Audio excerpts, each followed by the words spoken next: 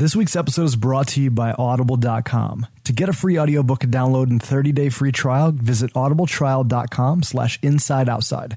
Again, that's audibletrial.com/insideoutside to download your free audiobook today. Also, Startup Week Lincoln. Mark your calendars for the week of September 27th through October 3rd, where you can attend hundreds of events, meetups, and parties to connect with the region's startup community, including TEDx Lincoln, Silicon Prairie News Awards, and a live taping of the Inside Outside podcast at the Pipeline Entrepreneurs Meetup. Details can be found at lincoln.startupweek.co. Working with people can be extremely difficult. Everyone has an opinion, and sometimes things can get a little bit heated. This week, we're discussing workplace dynamics and how you can foster a culture of tolerance.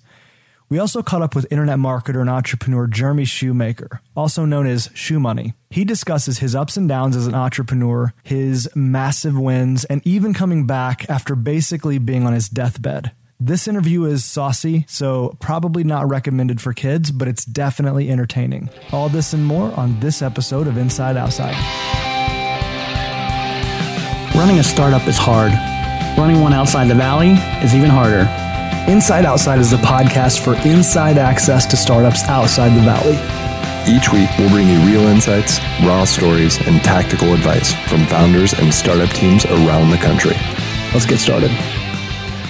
Hey everybody, and welcome to this episode of Inside Outside. You're looking to startups outside Silicon Valley. My name's Matt Boyd. I'm Brian Ardinger. My name's Paul Jarrett, and dang, you are so good at that intro.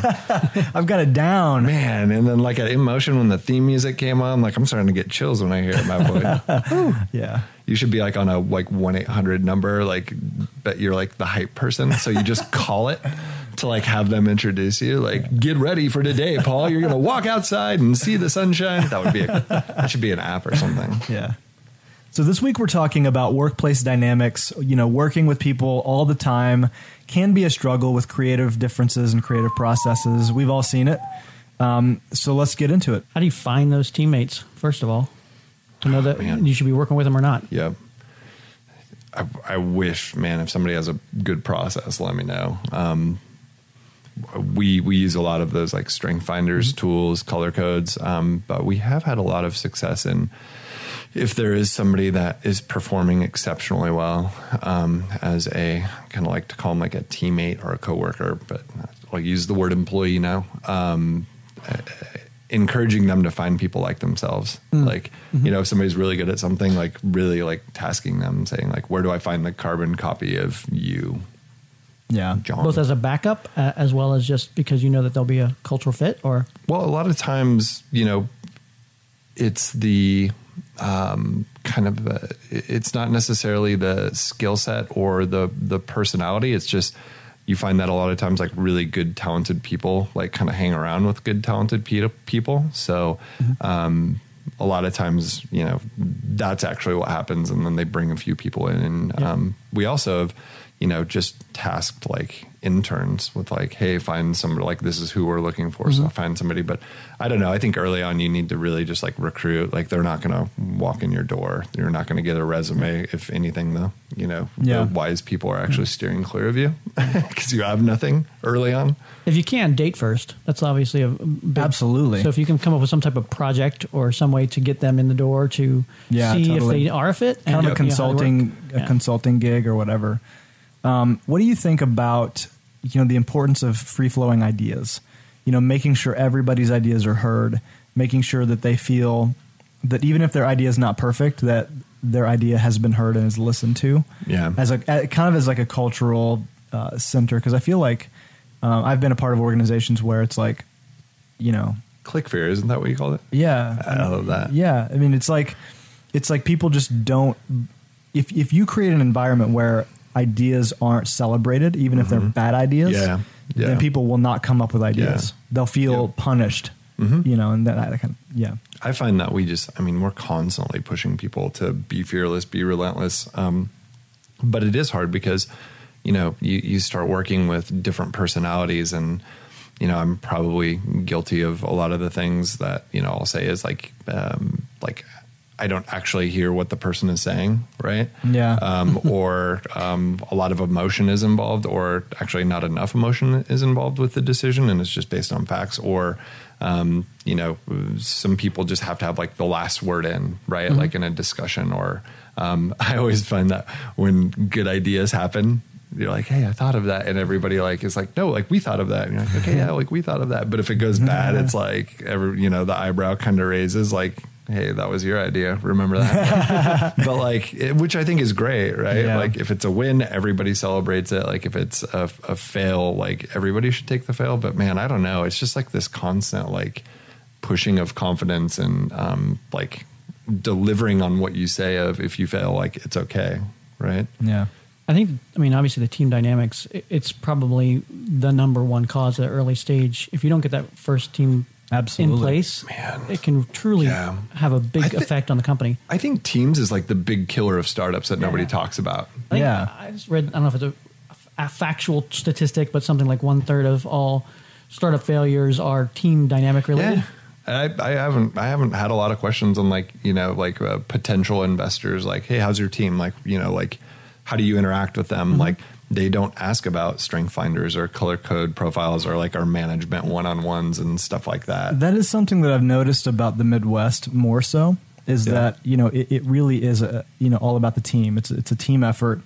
It's, it's really focused on the people in the organization. He's taking a picture. So I'm posing for it. Sorry, I cut you off. We got paparazzi coming around. Yeah. So it really is a team effort, and versus like the West Coast where it's kind of generally all about you. People. It's like I did this thing.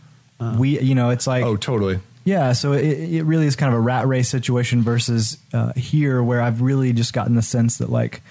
Not everybody, not one single person takes the glory, but it's like, it's totally a team effort. And I love that. Yeah. Yeah. I think it's the right thing to do, right? Like you can see in emails, like the I versus the we. Yeah. And I don't know, like I couldn't work in an environment that's, like that. So what do you think about hiring, like as far as getting the right team in place? Should you look for people who've been in corporations, people who are fresh out of college? Yeah. Does it depend on what you're doing and what you're building? What are some ways to find that right team? Mm-hmm.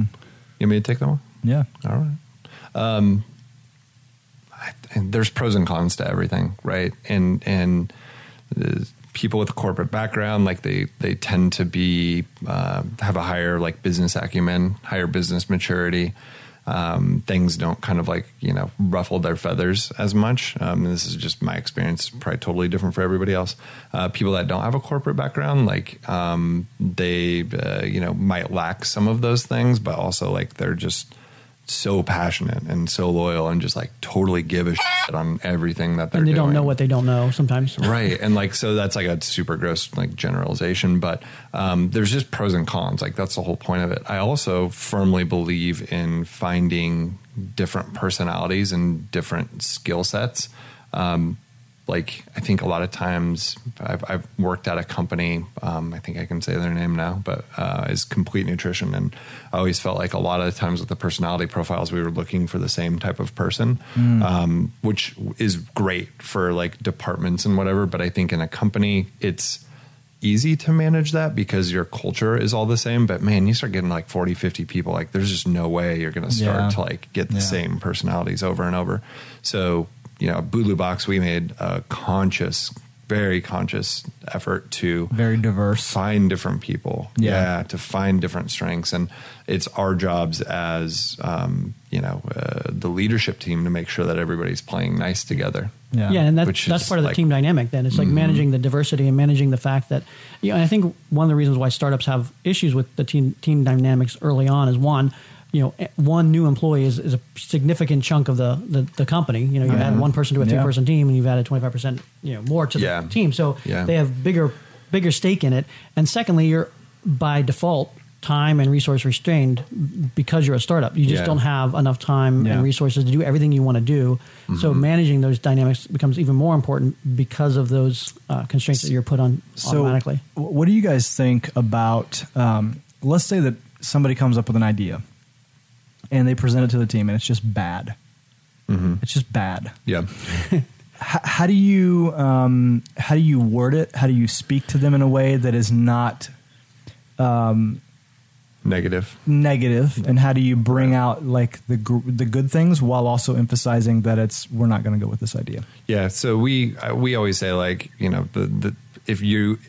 we say this a lot, like, first, if one out of every 10 of your ideas is an okay idea, like, you're doing pretty good. Yeah. So like setting that precedent of like 1 out of 10 things that you throw out there is going to be good. Also, when we're kind of talking about like business maturity and whatever, and I think this goes for working with a startup, like a lot of times the only time to get a team to like kind of mesh together is, and I think just in general, like, you know, to kind of be a better teammate and be a better, you know, human being, really. We always talk about this thing that we just call like scar tissue. Mm-hmm. And it's like after you've been through this situation and you build up some scar tissue and, you know, like you remember that and, you know, it doesn't hurt as bad the next time that, you know, it happens. But like a lot of times, like, it's just time, like it's just keeping the team together through those hard times, and they'll build up scar tissue. They'll start to say like, oh, this person does this when they're panicked or they're anxious or they're excited. Mm-hmm. Yeah, just know how they're going to react more. Yeah, they just start to like understand, or they might not understand. This is like magical when this happens. Like they might not actually understand why that person is doing what they're doing, but they understand that it's a different personality type. It's a different strength or whatever. So now I'm totally forgot what the question was, though. More along the lines of like, how do you keep people happy even if their idea is bad? Oh, right. So the whole like throw one idea against the wall, or throw 10 ideas out if one sticks. I think a lot of times too, people don't get to the core of what that person is trying to say. So they might, in their idea, there's a nugget that's actually super valuable, but you're just hearing it in a certain way. So I tend to like ask them to explain things to me a bunch of different ways. Yeah. And then it kind of goes to like, well, what's your plan of action? And then, you know, then you get into budgetary and et cetera. But you kind of see that just naturally, like I don't think we ever say no, but it's just like the good ideas tend to get people to jump on board and then start to get excited, and the bad ideas end up just kind of like fizzling away. Every once in a while there's something where, you know, somebody is just adamant about it and it's like, hey, let's do it, and sometimes those pan out or don't pan out. I think you have to be authentic about how you approach criticism in that as well. Like if you're the type of person that would come across like you're just, you know, feeding me bullshit because you think my idea is bad or whatever, and you're not being authentic to how you present your criticism, and that can go bad as well. Yeah. So it's partly a personality of who's taking the criticism and who is giving the criticism, I suppose. There's an element of compassion that needs to go into it, and, you know, general interest in what the person's saying, even if you disagree with it. A lot of the difference, I think, or not difference, but a lot of the issue, I think, can come back to if everybody's on the same path with regard to their mission of why they're going this direction, you can oftentimes steer it in that direction versus you know, a call out on their particular skill set or the idea per se. It's like, you know, here's what we're trying to do. How does this fit into that overall mission? Yeah. Also, like, people get caught up in, they forget like great ideas can come from anywhere. Like it doesn't need to be somebody high up in the company or whatever. So I don't care if it's a day one intern or if it's, you know, somebody that's been there for years. Like there's no reason that should give, you know, weight to like the core of the idea, given you might have said like, oh, we tried that, or we tried that, like, but you need to say like, that's really great thinking. That's strategic thinking. Like we've actually tried that before and here were the results, but you know, who knows, we might try it again or whatever it is. So how do you handle conflict? So people are working together. It's a creative environment. You're going to be bouncing off of each other a lot. And conflict is going to arise. How do you deal with that? I would say if you don't have conflict, you're probably not pushing the edges enough exactly. Anyway. Yeah. Right. So I think that's good. I think it's, again, how you handle that conflict and realize it's not always personal. Or, you know, the tax can't become personal with regard to what that criticism's about. It's like, again, we're on this same mission together. How can we get on the same boat? And we're going to have you know, conflicts about necessarily the specific path, but you know, at the end of the day, if we understand where we're trying to go, let's figure out a path to get there together. Yeah. And so that whole like same team. Like it's not, I'm not, trust me, I'm not going out of my way to make your day, taxing. Like we're trying to make this better. And I think at the end of the day, if everybody understands like what they're working on, like we're all leading towards the same goals. This might not be your priority or whatever it is. Like we're on the same team. We're all, it's nice when you have an equity pool, right? Because like this is our company. Like we're all working on this together. Like I didn't just try to make this up, to create more work from you.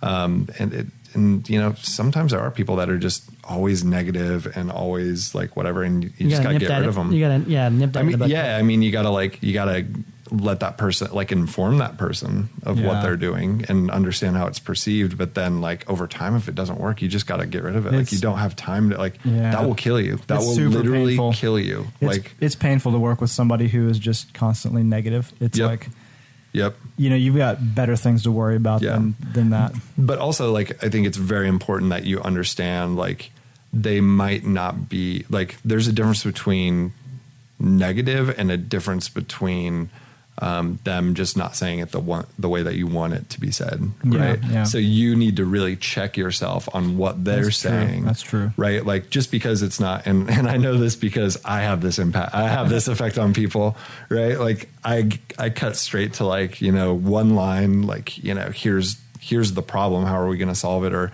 this thing is broken. What are you going to do? And I think I know a lot of times that rubs people the wrong way, but because they understand I'm pretty much dominant 100% red on the color code profile and, competition activator are high in my strength finders. Like they know that that's just how I operate. I try to work on it, but when I get caught up in the moment, like it doesn't matter. Like I'm just stating facts in black and white and what's taking so long. I think it's kind of interesting that it's a great thing that we live in a culture in the United States that kind of celebrates conflict at least a little bit, not to like the nth degree, but like, conflict is not that much of a problem, but there are other countries where, I think Tyler Crowley was telling us. Well, I lived in Asia and you never heard, or not ever, but there was a lot of times where you were given a no, but they would never say no. It's like, that's difficult. Like, what does that mean? A fast no is better than a slow. But they didn't want to have the conflict. So I mean, it's a cultural thing. Like you just don't say no. Yeah. You don't want to have that person lose face. Or so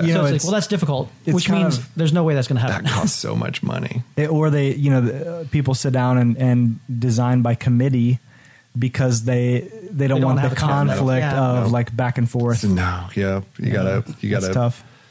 Put those, trust people to do their jobs and provide feedback, and then there's a difference between, I actually like when I'm working on stuff or proofing or mocking stuff up or whatever, like I will actually draw a line and say like this is subjective, like this is just my opinion, do what you want, or like no, this actually needs to be changed. I go back to the color code and strength finders because I'm like fascinated by that whole thing. But what I do find with that is it doesn't necessarily help you.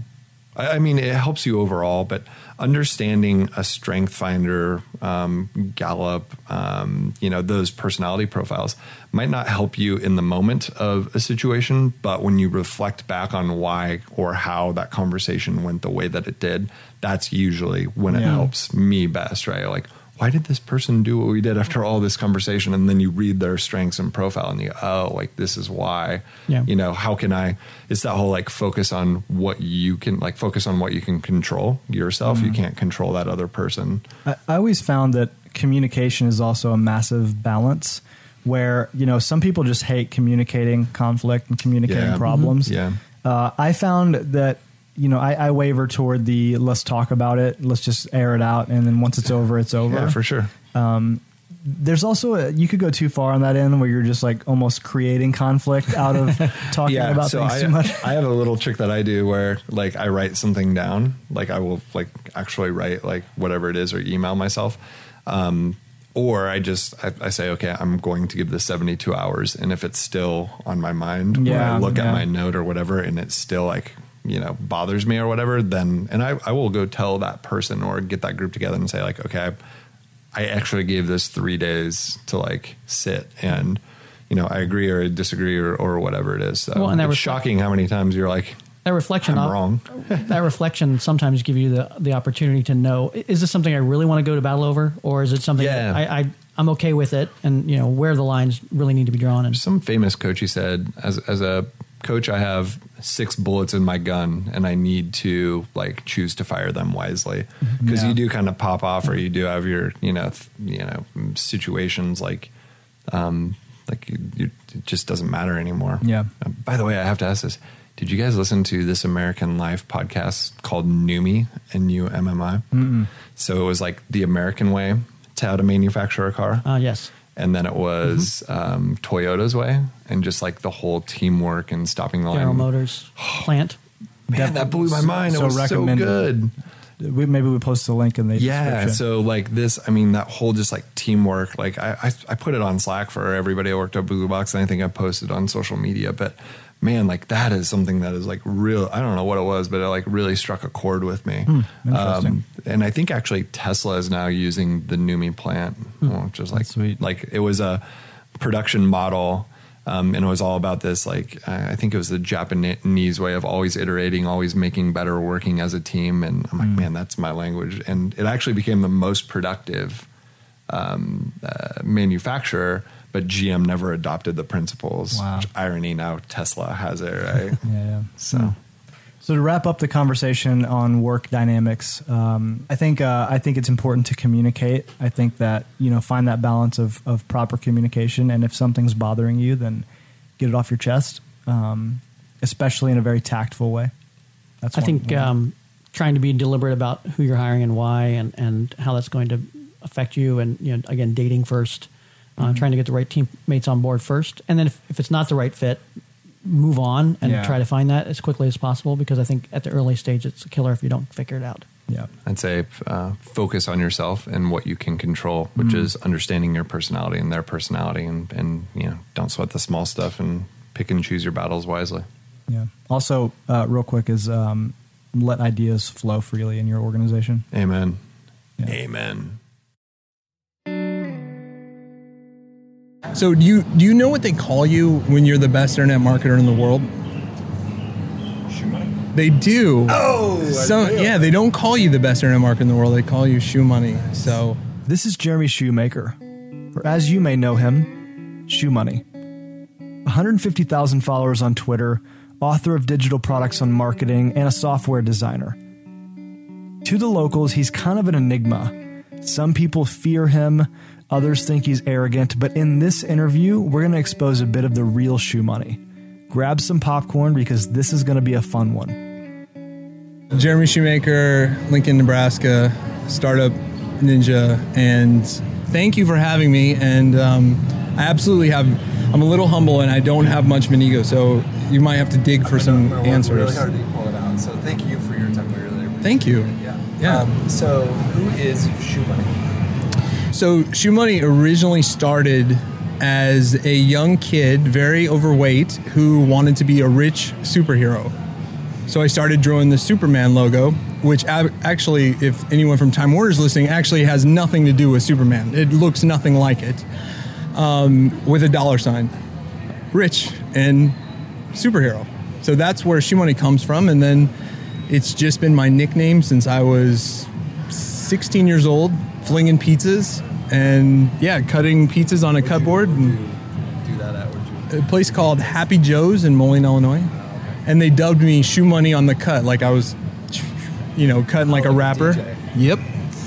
They actually made me a shirt. It said Shoe Money on the cut. And it was my nickname. My friends called me, and because I was always hustling. I mean, always after it. Yep. So who's Jeremy? Well, Jeremy started life very overweight and lived every day literally was his last. I didn't plan to live past 30. I thought if I lived to be 30, it would be because I was so overweight and kind of just accepted my fate. And I mean, I was 26 years old. I was on oxygen, a CPAP to sleep at night. I was 420 pounds, 50 grand in credit card debt, 2 packs of cigarettes a day. Yeah, a real catch for the ladies. Literally on my deathbed. I mean, pissing protein in my urine because I had such bad diabetes. So yeah, that was me. And what changed? What is that? Do you remember that point when you're like, I'm gonna change? Yeah, it all was when I met my now wife. I mean, at that exact time on Yahoo Dating, I have a little bit of a programming background, so I wrote a script that would contact all females in a 60-mile radius. And I did really well with that. You know, I had a lot of fun. It's amazing. So basically, it was back then. So I had this one respondent. She was like, "Dear," and she called it actually. She said, What'd you call? Was that your name? No, that was what my now wife actually wrote to me then when she got this email that I would mass spam every girl. Your first marketing was finding women when you were way overweight. Right. That's the hardest kind of marketing. I used to be 315 pounds, so I understand. If you can figure that funnel, right. If you can fill out that customer funnel out, right. Good. Cool. So, what was your first? I mean, I would consider that your first introduction to internet marketing. But how were you born into the internet marketing world, or what do you prefer? I call it internet marketing. Basically, like, it happened.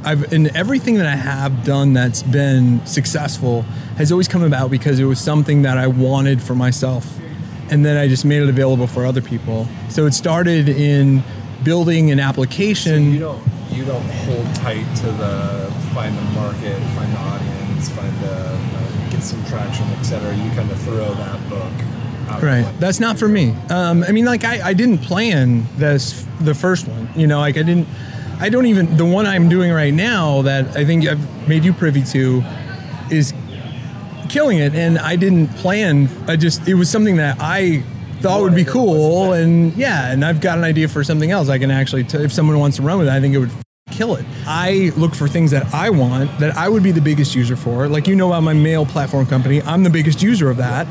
All the features in there are ones that I wanted. Everything I've done that's been successful, the things that haven't been were exactly when I went off the playbook. Yes. And I tried to be something that I'm really not. What are some of the companies that have been successful that you've done? Yeah, so my first one was called NextPimp, which also you should be careful what NextPimp, NEXTPIMP, Nice.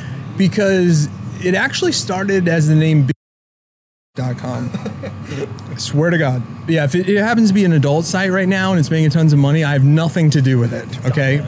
So it started as .com because I thought it was funny. But I was like, it'd be cool if you could upload an audio file and have it convert to either a MIDI or a WAV or MP3 that you could load on your phone. It changed from .com because everyone was like, the word is blocked on my company's, thing. I don't want to go to .com. Guy at Wells Fargo can't get it. Right. Brother works at, Wells Fargo or whatever. He can't be accessing .com and raise some flags. So then I got real mature and I was like, okay, next pimp out your next telephone, like super mature, right? Yes. Now this site like absolutely explodes. And literally I moved to Lincoln, Nebraska, unemployed. Okay. And I left Omaha because I'd been canned for working on big.com, which is the place you upload, your audio file and all that, to download the ringtone for your phone or actually transfer it through data cables and all this. Anyway, so that basically like just completely went crazy. And I moved there in June of 2005. And I know that because in September of 2005, you'll find if you just Google the word check or AdSense check, you'll see a picture of me holding a check for $134,000. No, it might be that. It's exactly something like that. For 1 month. Yep.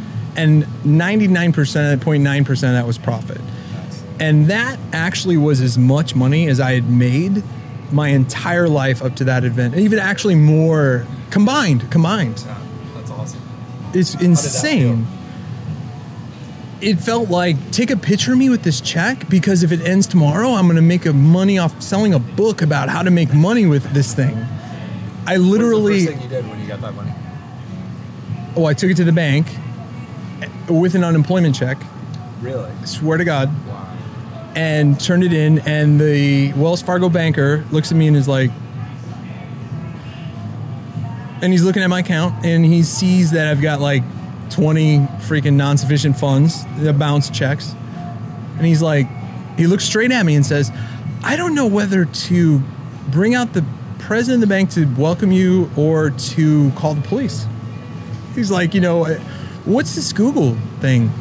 So after NextPimp, I looked at, the thing about NextPimp was I ran, obviously, Google AdSense on it, which was the primary, it wasn't the primary source after a while, but I thought like, okay, Google AdSense, for those who don't know, is the contextual, display network. And I thought like, gosh, it would be really cool if I could put my own ads that went to affiliate offers, what basically track the money back to the source. All people were doing were advertising on my site were affiliate offers. Well, if I could do affiliate offers, but make it look like Google AdSense, that'd be awesome. So I called it Shoe Money Ads, and I started my display network. So I did it for myself, and then I was like, I'll let everyone use it. So I let other people use it, put their own ads in, put their own ads on their own site, look like Google AdSense. If anyone from Google listening, actually, I didn't use any of your code at all in the JavaScript at all. So especially not the same font even. But yeah, so basically then I'm literally in Vegas. It's literally like 4 a.m. I'm playing poker at Binion's, and it's at Affiliate Summit. So the affiliate manager, or the head of the affiliate division for affiliate, if you don't know what affiliates is, it's basically like, if you send people to eBay and they happen to bid or purchase something, you get a percentage of that.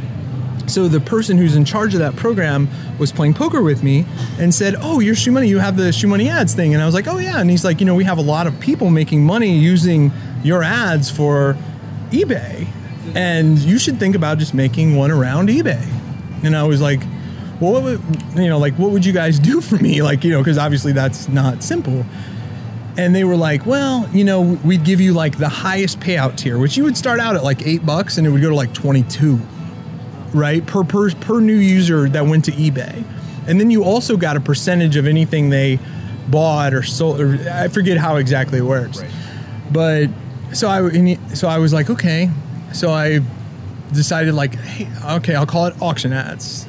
And so I bought the domain Auction Ads, and I brought on a $20 an hour programmer to help me, and it exploded. And basically Auction Ads was an advertising network that it would first try to contextually match, like if you had content about a Canon camera, it would try to pull Canon cameras off of eBay, show how much time is left, whatever. You could also give it a keyword, and it would automatically look for those things.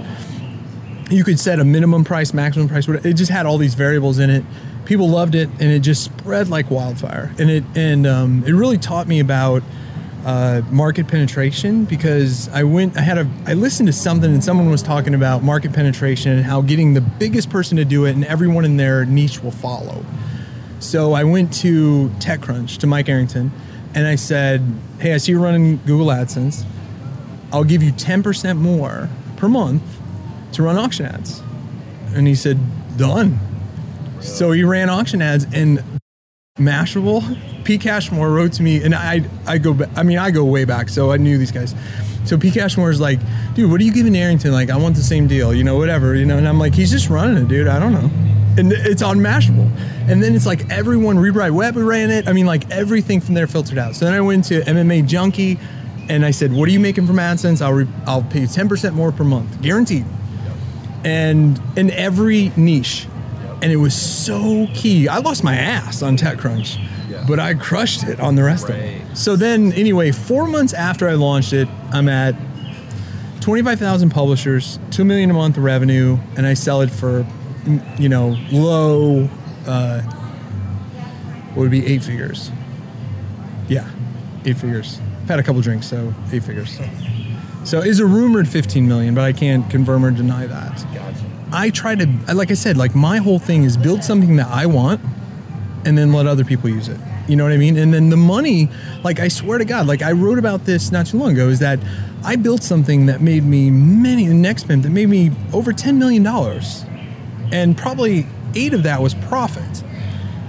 And it was a side effect of making something that I loved making And I wanted myself. Auction ads was something I made for myself, and selling that for a lot, was a side effect of that. People will buy info product after info product on how to do SEO, how to make money online, how to do Google AdWords, how to do Facebook and stuff. But they'll never and they'll buy them for $2,000 a piece, but they won't spend $200 of their own money to try a Google AdWords campaign. And I have sold 25,000 products to teach people how to make money on the internet. And that was never my goal. I hate the word guru. I think it's the slimiest thing ever, all this stuff. But I created a years ago, like I'm not here to pitch, I'm not going to tell you what the name of it is, because I definitely don't want to pitch it. But like I actually sold 25,000 copies. I've made millions of dollars off of selling how to make money online. So basically I log in and I see that this is a true fact. Less than 1% of the people logged in more than 3 times.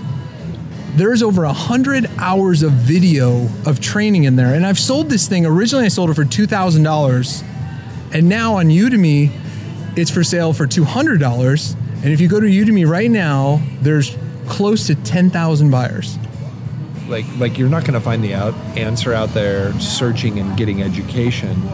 It's just starting and gaining the experiences. We at our company, we kind of refer to that as scar tissue, right? Like everybody's asking like, how do I?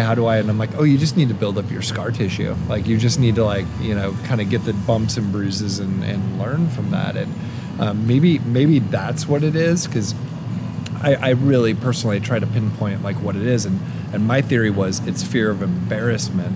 But what you just said is it's almost fear of inexperience, and you're just saying, just go, get injured along the way, let the broken bones heal, keep moving forward. That's really interesting. And then the part you said about, they'll spend $2,000 on education, but they won't spend $200 on Google AdWords, which buying a Google AdWords campaign will tell you so much more than buying like a how-to book. That's really interesting. Yeah, in my opinion, there's 2 things that are priceless, and it's time, because you can't buy more, and it's experience. You cannot buy experience. You can buy education all day. And that's why I have I could go on forever about the price of time and the cost of time. So you are like the epitome of like a hustler mentality. I think too many times people think, I'm going to buy AdWords, or I'm going to create great content, or I'm going to create, you said it earlier, which I agree to you on some level, like if you build it, they will come. But you think about marketing completely differently. I've known you for 3-4 years now. We've had conversation after conversation. I've learned a lot from you. What is that you think, what is going on in your head that you think about marketing completely different than everybody else? I think the core answer to that is that it kind of goes back to the beginning thing of that you got to relate to your audience, right? And like I said, I build things that I want, and I'm myself, always. Relating to them on like a deep emotional level. Yeah, I'm talking about the Jeremy Shoemaker who was sleeping on his friend's couch, poor as shit. You can't be Jeremy Shoemaker, multimillionaire. I've got an anesthesiologist wife who brings in a good amount of money. I could retire tomorrow and never. Family, beautiful kids. Thank you. Yep. So Guy Kawasaki, Tim Ferriss, Dan Martell, et cetera, et cetera. How do they know your brand, Shoe Money, versus the human being who you really are? Like, kind of describe who you know, your brand versus who you really are. Yeah, so Shoe Money started as this very immature guy, but I look at everyone under 40 almost now as I'm 41, but I call them kid, like you, basically kid and you. But basically Shoe Money started as this very immature person who came into a lot of money and very inexperienced on what to do with that money or how to act. And so if you look at the early days of Sure. Absolutely. Buying all your friends' cell phones, just doing everything for your friends, buying people cars. And that was me. Absolutely, it was me. And my wife was like, what are you doing? Like buying your friend. I mean, I like at Christmas, I gave my mom $20,000 in $1 bills in a glass case because I thought it was a fucking riot, because I wanted to see her go into a bank with this giant case that looks like Who Wants to Be a Millionaire. Do you remember those giant cases of hundreds of million? But $20,000 in ones is a lot of mother effing ones, right? So that was the old immature shoe money. When I turned 40, but who's Jeremy Shoemaker? Like, I was this Shoe Money, the blog and stuff. I was so outlandish. I would call everyone out and say, this industry is full of crap, because I was making so much money. I didn't care what people thought or whatever. But when people would meet me at conferences, they would constantly say, God, you're nothing like I thought you would be. I thought you'd be this arrogant, egotistical son of a bitch, which is the same thing I get when on the reviews on Amazon for my book, which is my life story. Nothing's changed by a change, available on Amazon and audible.com, and if you like the audio version. Anyway, so the Shoe Money book, basically like the same reviews are like the most rated one, and says, when I first started reading it, I thought he was the most arrogant, egotistical, like narcissist, whatever. But by the end, I was in love with him. And my wife actually replies to that and says, I know what that's like. And that's really Shoe Money versus Jeremy Shoemaker. Like, you can see me and think I'm egotistical and all this stuff, but I'm just honest, and those can be taken however they want. But in text, things can be taken a certain way, but you sit with me and I say the exact same thing, and all of a sudden you're like, oh, because you see, like, I'm joking about this, or I'm like, this is serious, but in text, it's very hard to do. I think I'm a ninja at it, but it's very hard to do. Do you consider yourself a sensitive human being? Not at all. I'm a emotionless, cold-hearted, I think, for the most part. I think I'm wired a little bit different. And I think being so fat, so young, and having people ridicule me makes me very numb to people now. I have friends who do things and people say, oh, this is product's crap, this is this, and they're done. They're off the internet. They can't take criticism. And I'm like, dude, that's nothing. Go to school every day and have kids make fun of you because you're so fat and can't fit in the desk. That's something that you and I share, where I was bullied terribly as a child for a couple years of my life. And it's interesting because I was actually just happened to stumble upon Elon Musk, and he was bullied so terribly he's actually put in the hospital for getting beat up so bad. And this is kind of like a side project that I'm researching is, a lot of CEOs and a lot of hustler type mentalities. I'm curious if there's a correlation between being bullied, but then also learning disabilities. So you hear about CEOs of Goldman Sachs, Walmart, et cetera. They actually have like dyslexia, and the theory is that they learn workarounds, so they can't actually do something the way that normal people do it, but they learn workarounds. So it's kind of like two things that and I don't know if it's just the stuff that I'm reading, but I see more and more so is, something really challenging happened to them as a child, bullying, etc. And then the second thing is some sort of obstacle that they have to overcome. And so I can totally relate to that bullying. And mine was for a couple years time frame, but that had a profound impact. So what you're saying, I totally agree with. And if you look at, like, Tim Ferriss was bullied as a kid. Seth Godin, you look at him for 10 seconds, he was a freaking... You look up nerd in the dictionary, there's a picture of him. But also, it's just fascinating. Stephen Hawking and all these people that experience extreme adversity. Stephen Hawking is incredible. The impact he's made on humanity is unbelievable. It's true. And also, I think one of the biggest things is you get used to ridicule and being made fun of and whatever else. And so when you hit it, you're like, whatever. All right, let's move to the real topic. And you stay eyes on the prize, and you don't let most things that would throw people off.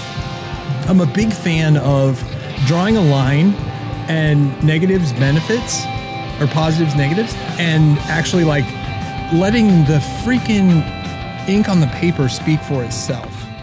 Well, that's it for this episode. We hope you enjoyed it. Thanks so much to Shoe Money for taking time to catch up with us this week. And if you liked Shoe Money on this episode, feel free to let him know on Twitter @Shoe Money. If you have any questions for us this week, just reach out on Twitter as well @the IO Podcast. And if you haven't already subscribed on iTunes, go ahead and do that now.